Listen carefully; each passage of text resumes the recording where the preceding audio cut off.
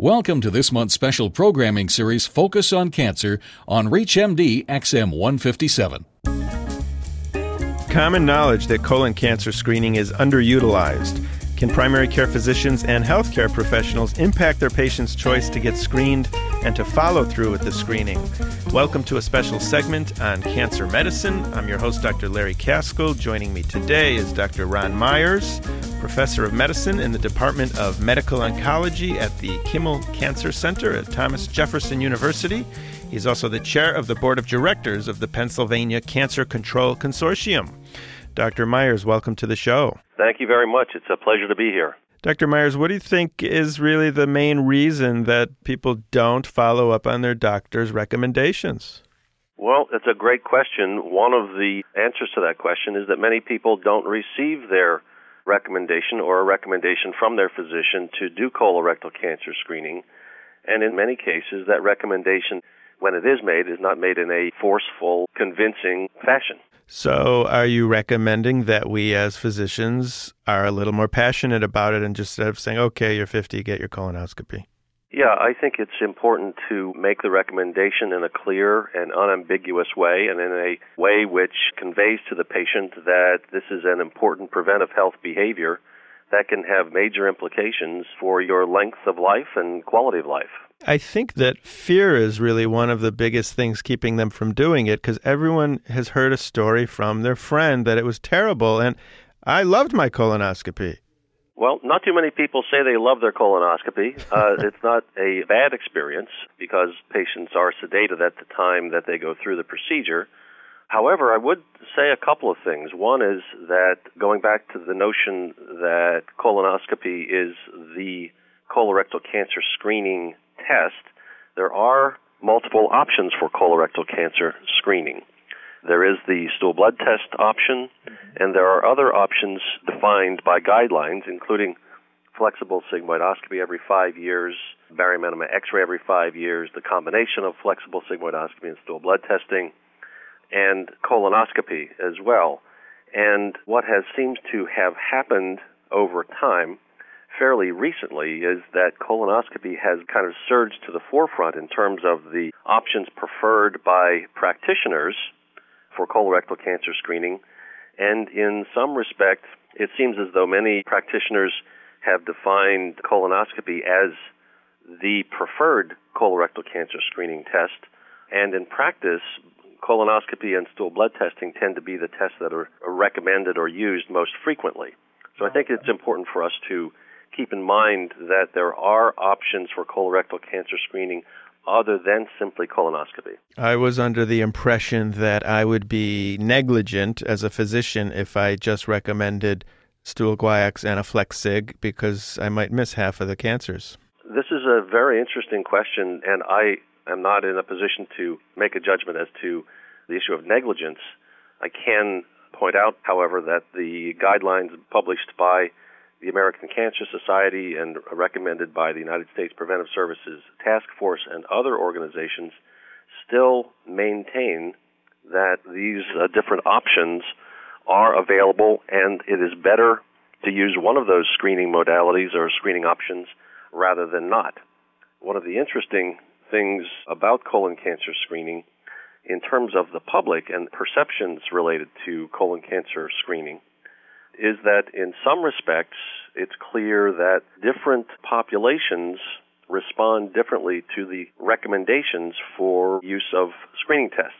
Tell me a little bit more about who does them and who doesn't. Well, for example, the literature is pretty clear that women, when recommended colon cancer screening or recommended colonoscopy, women are less likely to take advantage of that option than men. Similarly, minority populations are less likely to take advantage of colonoscopy than majority population patients.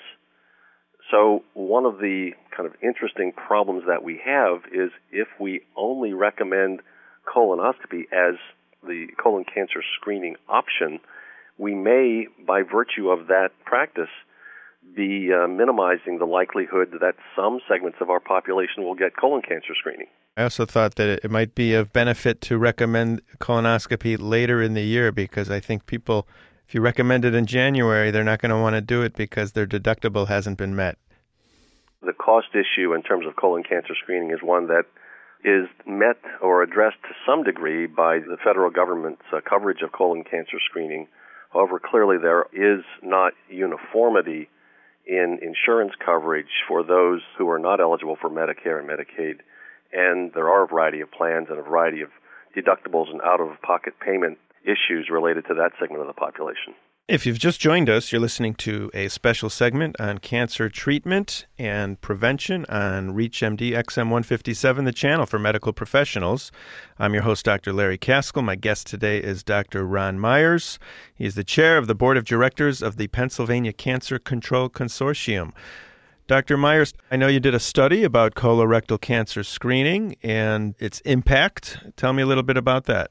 Well, it's a study that we concluded with funding from the National Cancer Institute, and it was a study that was completed with patients from a large urban primary care practice in Philadelphia, and we identified patients from the general patient population and went through a process of determining whether they had been screened for colorectal cancer recently, and identified those individuals who had not been screened recently, and included those folks in the study.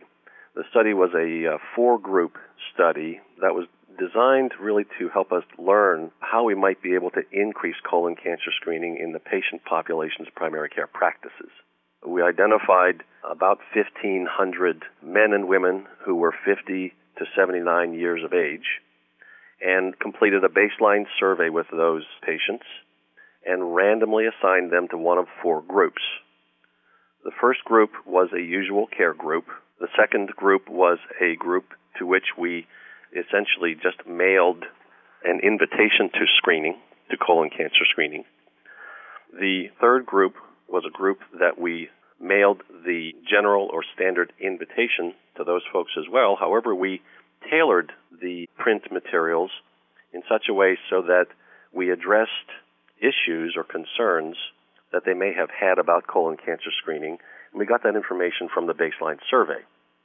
And the fourth group, we did the same as the third group, but we added a reminder call to the mailed intervention.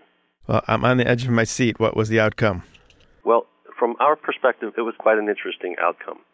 In the usual care arm, this was over the course of 2 years, we observed their colon cancer screening use going prospectively.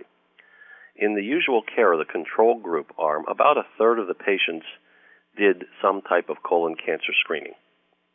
In the group that received what I'll refer to as the standard mailing, it was a mailing that was an invitation to screen. We also included in that mailing a stool blood test card that is an immunochemical stool blood test card and instructions to schedule colonoscopy, so they could choose either of those options. In that group, about 46%, so we're approaching 50% screening in that group. In the third group, we had about the same level, and in the fourth group, we had slightly higher, but again, about 50% screening in that fourth group.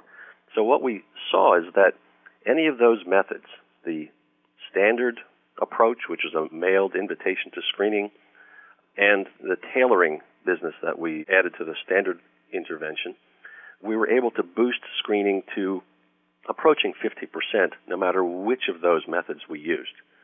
So we found at the end of the day that the most cost-effective way to increase screening in this primary care physician patient population was through that mailed intervention, in which we included the option of doing a stool blood test or doing an endoscopic screening exam. What have you personally done or recommended to your colleagues as a result of this study, and has it worked?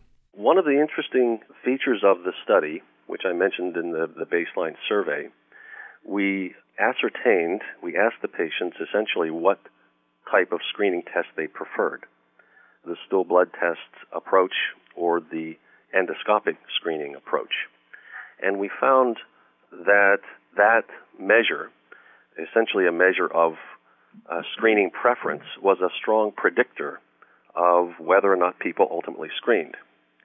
So we acted on that to do a bit of a follow-up study, a small pilot study in which we applied that method as well.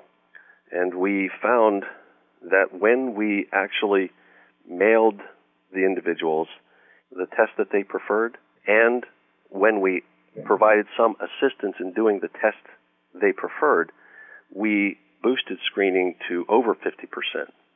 So putting these things together, what we think we see now from the results of this study and the follow-up study is that we can significantly boost colorectal cancer screening rates in primary care practice by identifying those who haven't been screened recently, by sending them a screening invitation that includes essentially two options. One is a stool blood test option and an endoscopy option, in this case colonoscopy option, and then identifying with the patient which of those tests they prefer and, quote-unquote, navigating them through the process of doing that preferred test.